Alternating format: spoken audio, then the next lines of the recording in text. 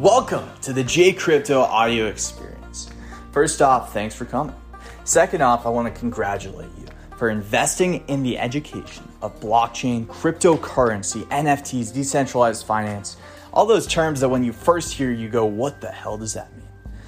Blockchain is a technology shift, guys. Once in a lifetime opportunity. This is Malibu beachfront property, $1,000 per the acre.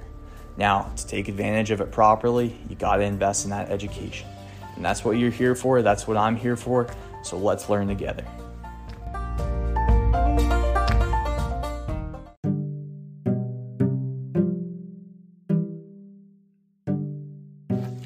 All right. This is J Crypto once again. And it's about 5 a.m. in the morning, 5:38 a.m. in the morning. I have my coffee. We got all of our data ready to roll for some videos today. And I have a few things written down here that I would love to share with you guys and girls, of course. Before we begin, let me just start off by saying I am not a financial advisor. I am simply an entertainer, and that is it. So please take all of this as entertainment. All right, so DeFi, decentralized finance, is really my wheelhouse, folks.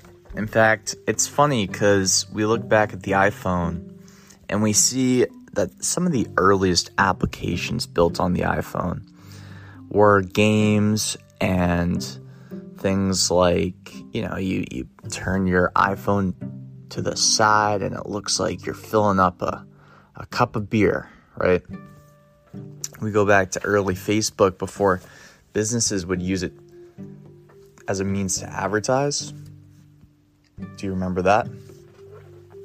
And there was things like Farmville, and games are kind of like, the way I look at it, I hear some of my friends' parents and they say things like, and I'm an adult now, so we go out, we have a drink together or whatever, and it's really funny because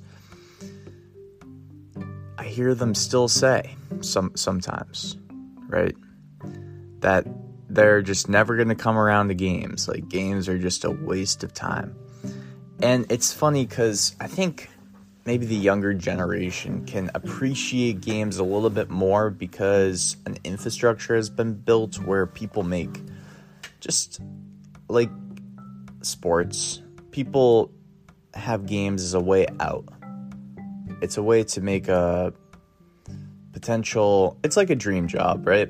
It's a dream job for a lot of kids to become an esports gamer, to get a scholarship for being a gamer, and it's a huge industry that's coming. And though that's a different topic for a different time, the reason why I wanted to mention games was actually due to its predictive nature of technology. So when we start to see games being built on the blockchain, it's a magnificent sign, folks. In fact, I would argue that it's actually a healthy sign of a very productive and potentially dominant or disruptive technology on the come up. So, DeFi. I wanted to put a few more things on your radar for DeFi.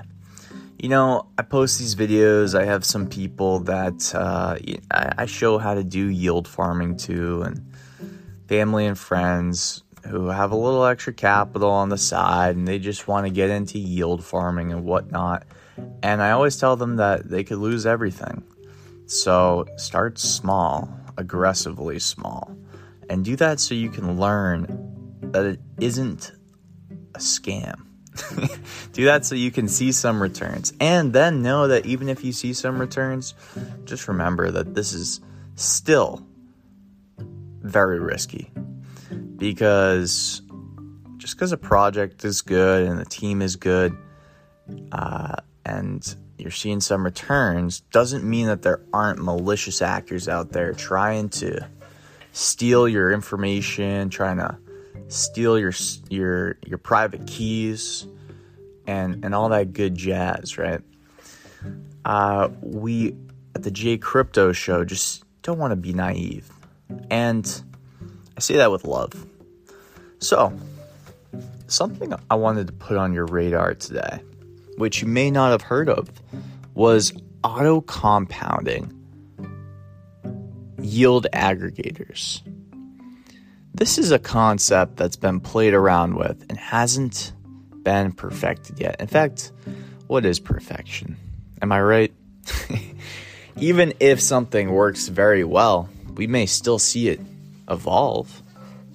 Even if something is seamless, we may still, as humans, get a little greedy for a little extra action. And that's the beautiful part about the capitalistic nature of the blockchain. And some of the developers that I've met along the way, these are some of the biggest capitalists. These are some of the tech, nerdiest guys I know. And they are such fundamental capitalists, folks. And it's beautiful to watch as they come up with ideas and develop products and communicate it on their Discords and Telegrams. It's so fun to just interact with these guys. It really is. I mean that. So, that being said, what is an auto-compounding vault or an auto-compounding yield aggregator? Well, to get there, let me start somewhere else. So, what you have is a very interesting series of words I'm about to describe to you. And if some of them don't make sense, just hang in there, okay? So, at its simplest form, we're going to need to understand what liquidity providers and liquidity pools are. Now, if you know what a liquidity provider is, and you know what a liquidity pool is, hopefully I add a little bit of an extra twist to give you some value here. And throw some other decentralized exchanges maybe you haven't heard of. So, a liquidity pool, or a liquidity provider, is somebody that owns an underlying asset. And they provide that asset as a means for liquidity to an overall pool where there's a market that is trading that asset for another asset. The easiest example I can give you is going to have to start off the blockchain. So we take something like Robinhood, or maybe you have Ameritrade, or maybe if you're from the older generations, you have some brokerage that I haven't even heard of, or maybe it's just something so far back that I'm just not even used to it, and you can't even access it on your mobile device. You have to call somebody to place a market buy or a market sell, and you can't do it yourself, and that's fine too. In that kind of environment, what you have is a very interesting thing. And the reason why I got into crypto was actually when I started to understand this. So let's take Robinhood. Let's think for a second. Let's just think objectively. And I'm not going to expose some of the answers I found out when I thought about these things.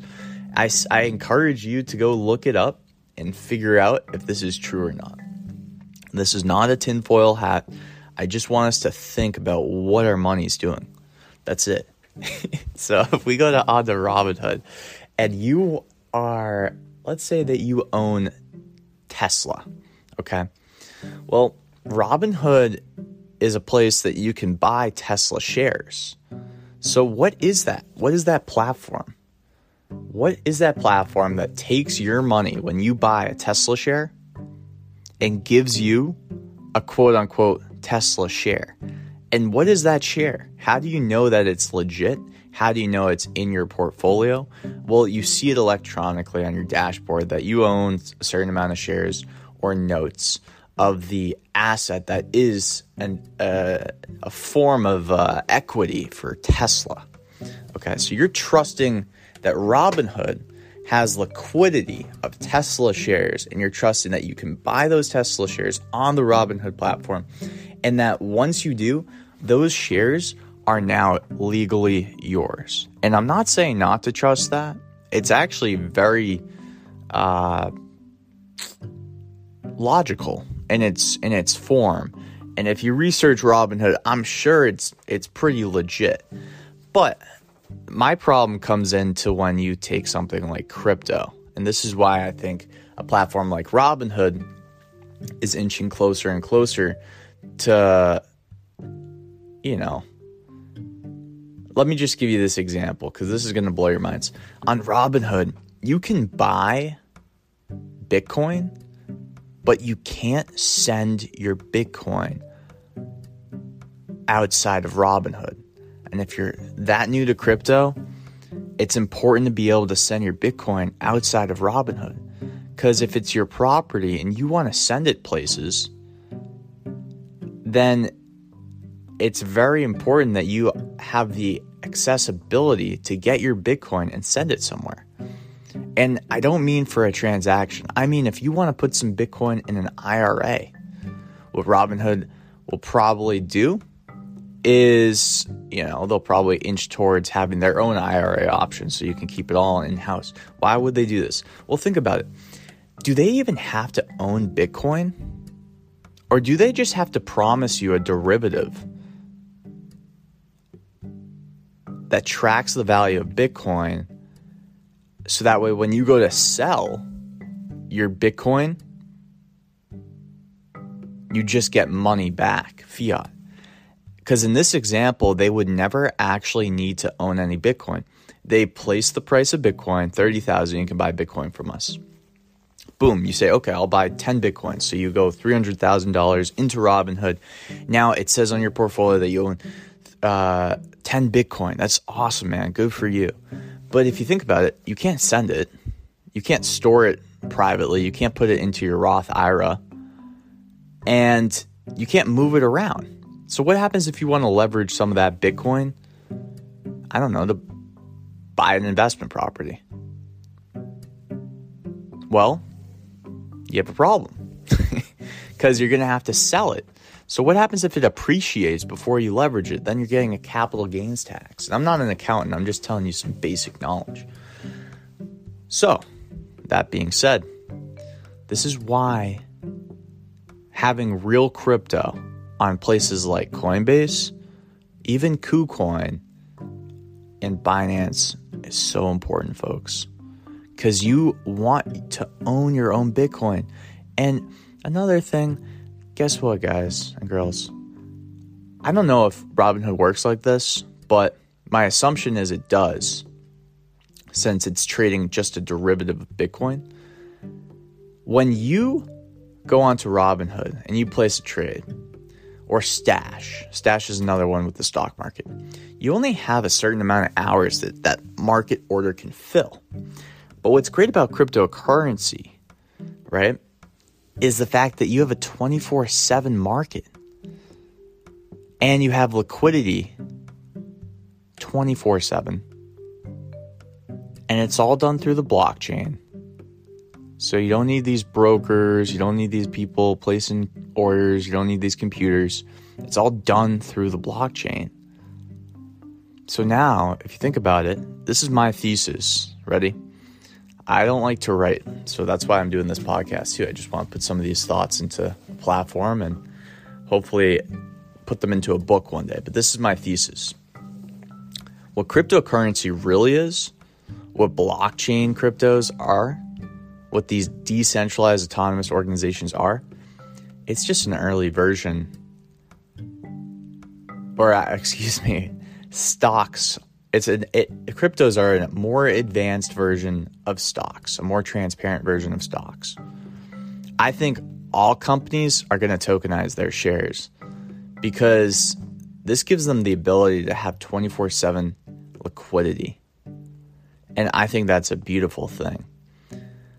We will probably see the greatest rewrites of rules in our financial and fiscal history as humans in the coming times. The reason for this is our monetary policy has completely changed. And every time that monetary policy changes, my encouragement is to go look what happens. Go look what happens. Guys, the reason why they can't regulate crypto in 2021 is because, let me rephrase.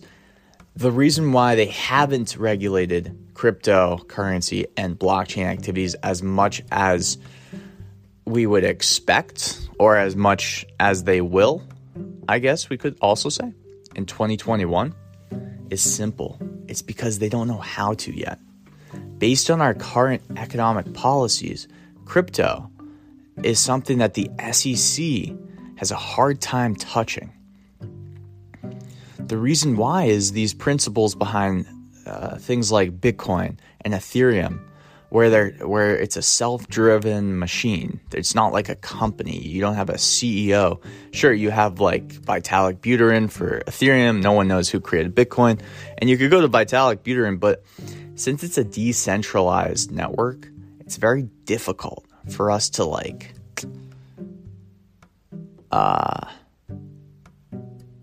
for that to be touched at all by the SEC.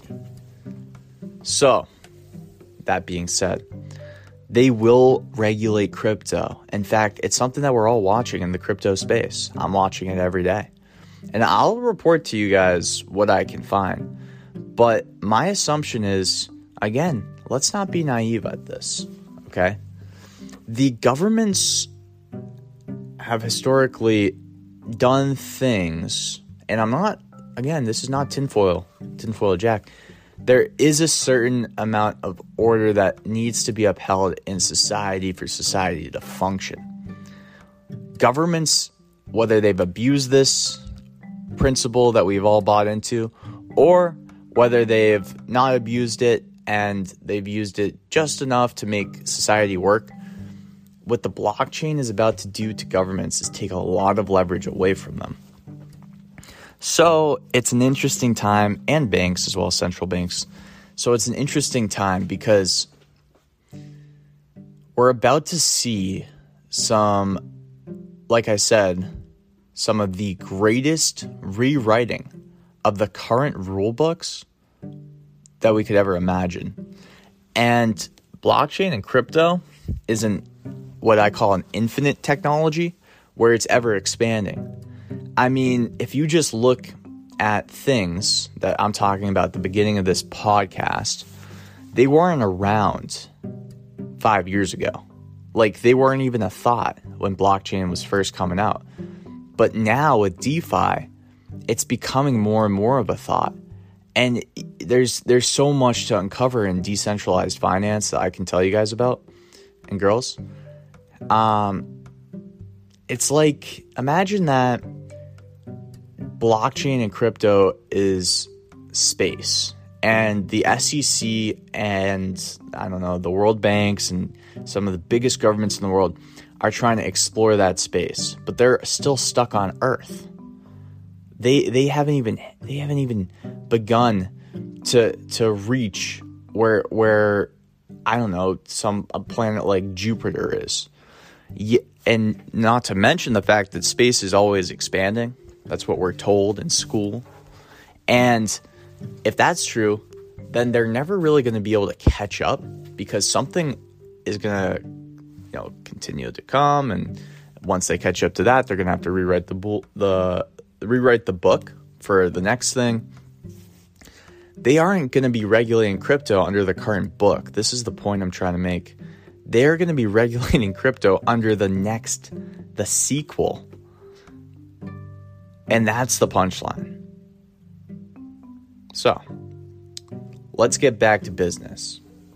You have Robinhood that has a derivative of Bitcoin, and you're trusting that it's real Bitcoin. You're trusting it's backed by real Bitcoin. But if somebody's buying and somebody's selling, then think about this. If you just create a derivative market with enough liquidity to start, then in essence, whenever another person is added to the pool and buys and sells Bitcoin, you're good as the Robinhood in this example, because the liquidity is being added by the users. Okay, and Robinhood's taking a little fee every transaction. They don't even need to own Bitcoin, since they don't give you the ability to send that Bitcoin off the exchange. So what's great about this is, if you're Robinhood, what's great, maybe not for long, but you have an infinite repeat cycle of taking the fees off of people who are buying and selling Bitcoin every single day. And since they're not taking any liquidity off the exchange, then all the liquidity that's on the exchange will just be transferred over to the next person that buys liquidity.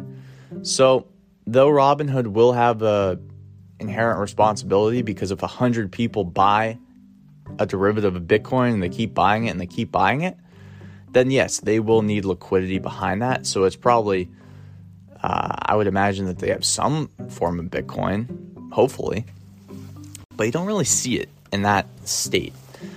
On a centralized exchange, what you got is a place like Coinbase buying Bitcoin from miners in wholesale and allowing you guys to trade it, and they're making the fees. On a decentralized exchange, you have these things called liquidity pools. Now, liquidity pools are interesting because what that allows you to do is it actually allows you as a user to supply the liquidity. So if somebody's trading Bitcoin and Ethereum, okay, it allows, let's say that Johnny and Bill are trying to buy and sell Bitcoin into Ethereum respectively. And let's say Jill and Joanne, or let's just say Jill, right?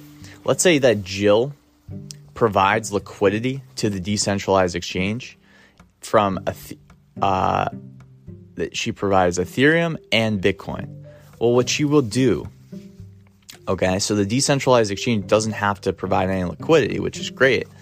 And the reason why it's great is because it's self-driven by the market. And it also gives people the ability to act as the Robinhood. And it also gives you the ability to send and hold and see real property, factoids in your crypto in real time. You get to have it. It's not a derivative. You get to trade it 24/7, not to mention. So Jill providing Ethereum and Bitcoin is in the form of what's called a liquidity pool token. To create an LP token, you basically go to the platform, whatever you're trading on. So let's say that it's something like Uniswap or PancakeSwap or even something like 1inch, right? Well, what you do is you take your Ethereum and Bitcoin. Let's say that you have $50 of Ethereum and $50 of Bitcoin, and you want to give $100 of liquidity to the pool. Well, most liquidity pool tokens are made of 50-50 percentages. So you provide 50% Bitcoin, 50% Ethereum, and boom, now you put 50 ETH, 50 Bitcoin, and you have a liquidity pool token that's made up of both of those worth $100. Okay. Every time that somebody on that platform trades Ethereum and Bitcoin, you're making a little piece of the action in place of Robinhood. So it gives people the ability to not only hold an asset that appreciates, but also to run a dividend that is spit out to them based on volume and volatility. So it's also a great way to create these, what I call, I don't know about you, but these indexes.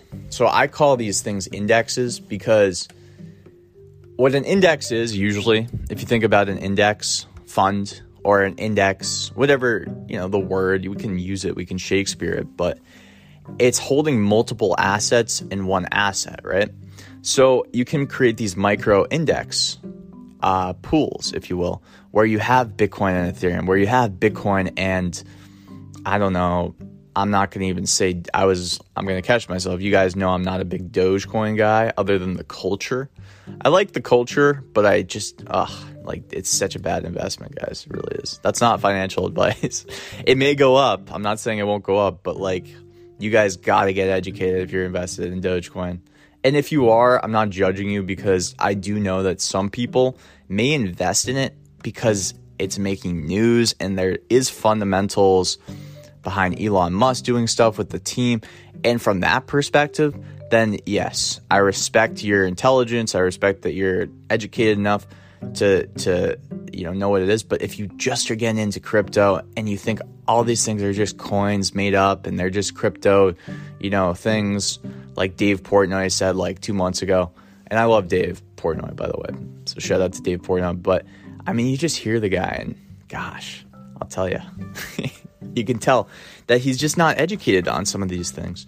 And that's fine. I mean, he's a busy guy, but I mean, stay away from the Dogecoin, guys. If you're not educated on crypto and you're not educated on Dogecoin, if you are and you're still invested in it, then maybe you're doing it because you actually think it will do well. And in that respect, I, again, respect your decision. You got to trust yourself. You got to go with your gut. Whew, that's my Dogecoin rant. You're going to hear it all the time on the show. I apologize to any Doge Army participants if you're offended by that. But it's tough love, okay?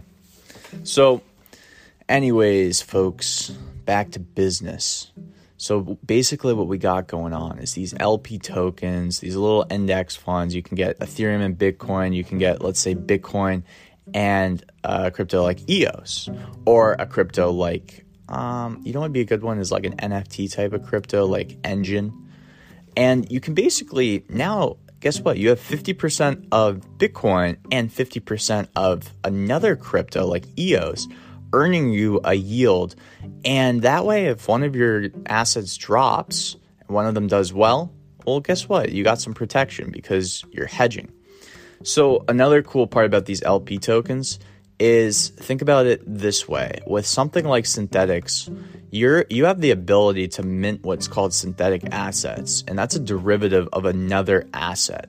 And they use protocols like Chainlink or Band as oracles to bring in data, live price action for these assets. And I'm not going to get into the way that they mint these assets, but these assets are structured. So think of Tesla, right? You can create a cryptocurrency synthetic asset of Tesla that will track the value of Tesla no matter what happens in the market, no matter what day it is, okay? And think about it this way, guys.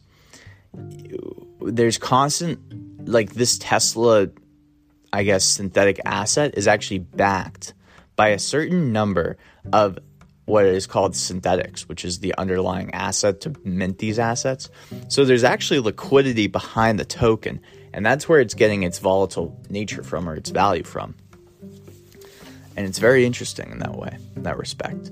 So moving back to LP tokens and index LP tokens, which is an interesting concept. If somebody wants to trade synthetic versions of other assets like gold or Tesla or even a REIT, a real estate trust, something that's out there in public and we can grab data from. And right now it's pretty basic stuff, just stuff on like the Dow or the NASDAQ. But just wait until you can just wait until you can live action trade the price of a certain pack of sports cards through a derivative asset, pair it with Bitcoin, and literally have that as your LP token. It's about to get really crazy. And it's not just going to be like, so you have an index of, let's say, Tesla and Bitcoin, right? Well, guess what? If Bitcoin goes to nothing, well, that's a bad example though, because Tesla and Bitcoin are pretty well correlated. But think of something that's not well correlated with Bitcoin, right? Something that's on the opposite end of the spectrum. Now you kind of negate against the volatility, and you are getting rewarded in the yield.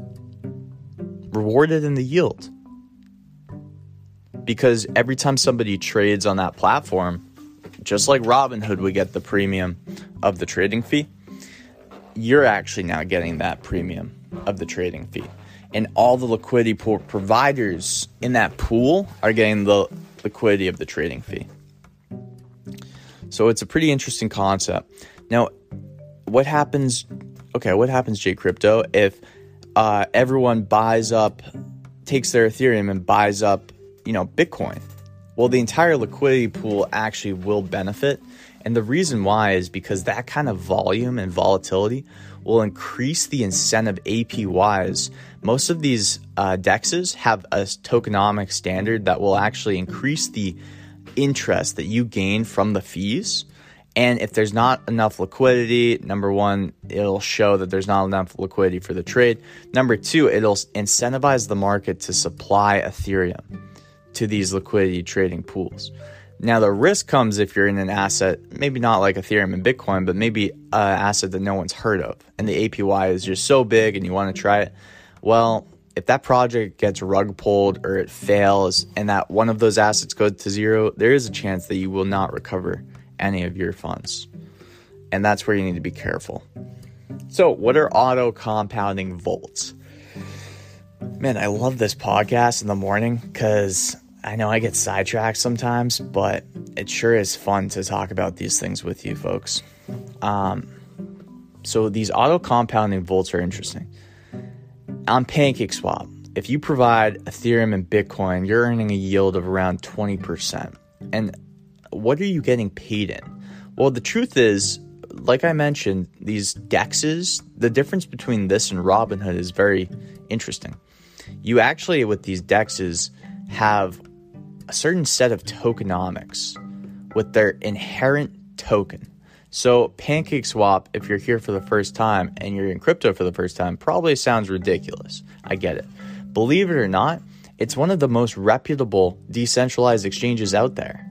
In fact, last time I checked, there was around $10 billion of locked value, which is insane.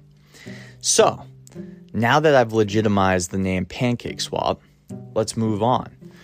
The fact is that when you provide liquidity, Ethereum and Bitcoin, let's say, and you're earning 11%, you own the assets in a liquidity pool token. So it's, it's like 50% Ethereum, 50% Bitcoin, and you're making yield. You're making 11% to be precise. So that means if you have $100,000 in there, then you should be making about $11,000 of yield. Now, here's the tricky part. PancakeSwap doesn't pay you out in Ethereum and Bitcoin. They pay you out in what's called Cake Token, okay? Now, this is their native token, and their tokenomics of Cake Token are very interesting. It's pretty simple. Basically, they pay out their farmers, is what they call, I know I just sprung that word on you, but liquidity pool providers, aka farmers, okay? That's one that you might hear. They pay their farmers in Cake Token. The platform makes enough from the fees generated, and they actually invest their own funds in these projects and liquidity pools. So they're making some profits from the fees as well. They take some of their profits and they pay their developers, and then they take the rest of their profits and they're actually burning their own supply of tokens. As they burn the supply of tokens, this takes the tokens out of the circulating supply. What this will do, guys, is this will bring up the price of the Pancake token. This is a cycle of wealth that as long as people are using the Pancake token and using PancakeSwap, then PancakeSwap will make enough profits that the token of PancakeSwap will go up. And there is a cap supply on PancakeSwap as well. So that's kind of how the protocol was built, and you'll see that the protocol can be changed on PancakeSwap, but only if enough people vote on it. And to vote, all you need to do is hold Cake tokens. So if you hold enough Cake tokens, then your voting power actually increases. So that's called self-governance through the blockchain, where people actually gain the ability to vote based on how much stake they have in the company. And that's actually a very interesting concept that has been around, and there's shareholder meetings, but the difference is the transparency and the level of accessibility has greatly increased with doing this through the blockchain. So if you get paid out in Cake token, the problem with that is Cake token is a cryptocurrency that's deeply connected with Bitcoin, just like all cryptocurrencies currently are. So this means if Bitcoin goes way down, Cake will go way down. So if you're not using that yield on a daily basis and swapping that yield into something like USDC or into Bitcoin or whatever you want, it's going to stay in Cake. So just because you're making $11,000 a year doesn't mean that when you go to claim it, it's going to be $11,000. It could be $1,000 if Cake really drops, or it could be $100,000 if Cake really rises. So this is where auto compounding comes in. Auto compounding was a concept that was basically introduced probably a while back, but maybe like a few years back, or thought of, but it really hasn't been implemented at a scale where the average person in DeFi is familiar with it until maybe March of this year, or maybe like last November for people really early. So with auto compounding vaults, what they do is they farm these liquidity pool tokens. You give your LP tokens to the vault. They basically, charge you a fee of every. So let me explain the process. So you give your LP tokens to the vault. What they do is now they provide the liquidity to the exchange. And then as they're getting, income, so as they're getting cake tokens in that BTC and ETH example, what they're doing with that cake is they're actually taking it and they're swapping it into liquidity pool tokens. And then the protocol, it's not somebody doing this. This is all automated through the protocol. So you can trust it based on the transparency that you can look it up on the blockchain and make sure that you're getting the fair amount, which people do. And what you can do though is basically as the vault owner, you're charging the person that is using your service basically a little bit of a premium on the APY or the yield to auto compound right away, so that way it doesn't sit, the yield doesn't sit in cake, and instead it goes right back into LP tokens. So now with depositing ETH and BTC, you're earning ETH and BTC through this auto compounding process. A lot of these vaults or auto compounding protocols are going to be very scammy and are going to be very risky.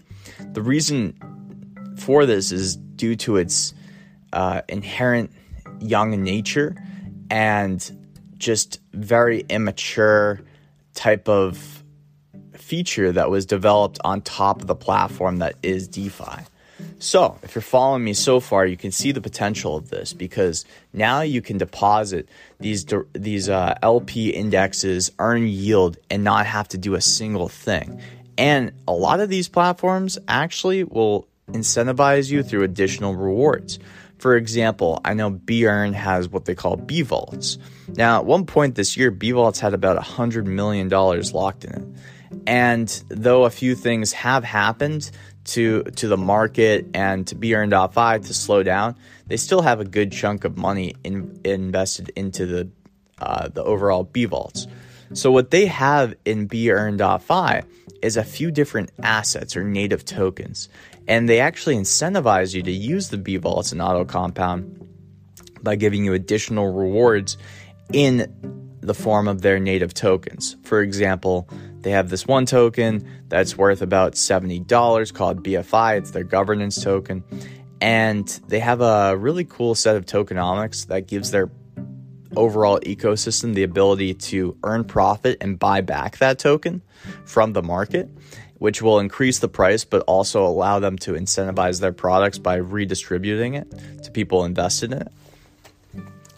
And the tokenomics of something like B Vault are interesting too, because some of these vaults, what they'll do is if they are just launching the vault and they want to get their native tokens out there and start to because one thing I forgot to mention is if you own this BFI token that's worth about $70 and it's a governance token for B Vaults, then you can actually stake that and you can earn, remember how I said all the fees will there's going to be a premium given to the vault owner. So if BEarn.fi is the vault owner, what they're going to do with some of that fee is they're going to basically allow a little bit of a buyback of the BFI token for the market, not only to give to incentivize the vaults, but to give to the people that stake the governance token. So what they'll do, and this is all going to make sense in a second, hopefully, if not, go back about 30 seconds, maybe 3 or 4 times, try to listen to that again. But what they'll do is they'll incentivize you through their tokenomics to basically, so they'll stake, you'll basically stake your BFI tokens, right? You're going to earn BFI because the vaults are generating income.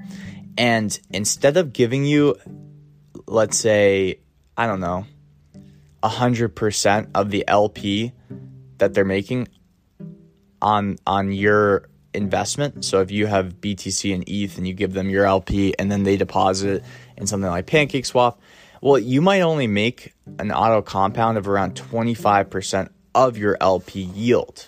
And this is just due to when the vaults are younger. The reason why is because since it's linked so closely to their governance token, if it's a fair distribution token, like BFI was, so with BFI, they didn't have a private sale, if you will. They did a fair distribution, I'm pretty sure. Maybe they did an IDO on PancakeSwap, but still, they haven't released the full supply of BFI. So the reason why this is important is because they don't want to have people earning a lot of BFI to dump on the market.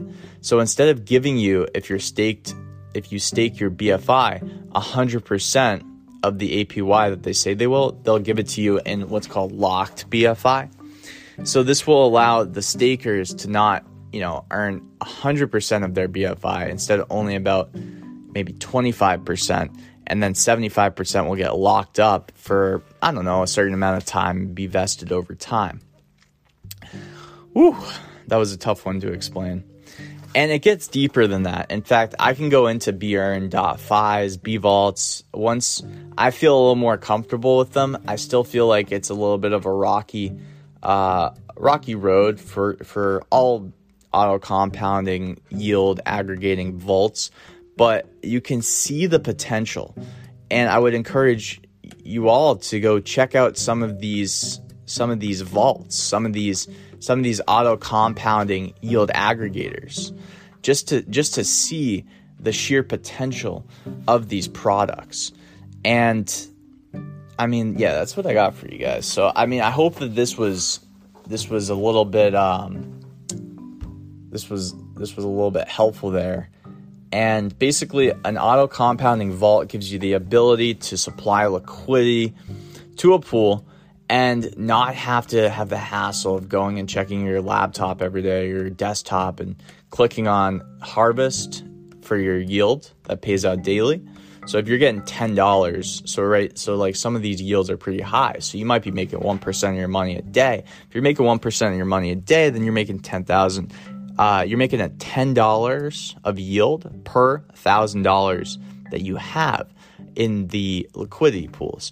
If you're making $10 a day, instead of just instead of just harvesting that, swapping it out into both $5 of ETH and Bitcoin, imagine if you could just have somebody just go and do that for you all the time. So every 6 or 10 hours, they're doing it for you. That would be great, right? Then you would have to do far less, and it's a protocol. So now you don't have to worry about it. You can just lock it up and see what happens in 10 years. And I think that's something that, especially the older generation, I find, who have a lot of money and don't have the time, are very interested in. And that's what an auto compounding vault is. That's LP for you. That's J Crypto for you. This is the Morning J Crypto Show. Take care.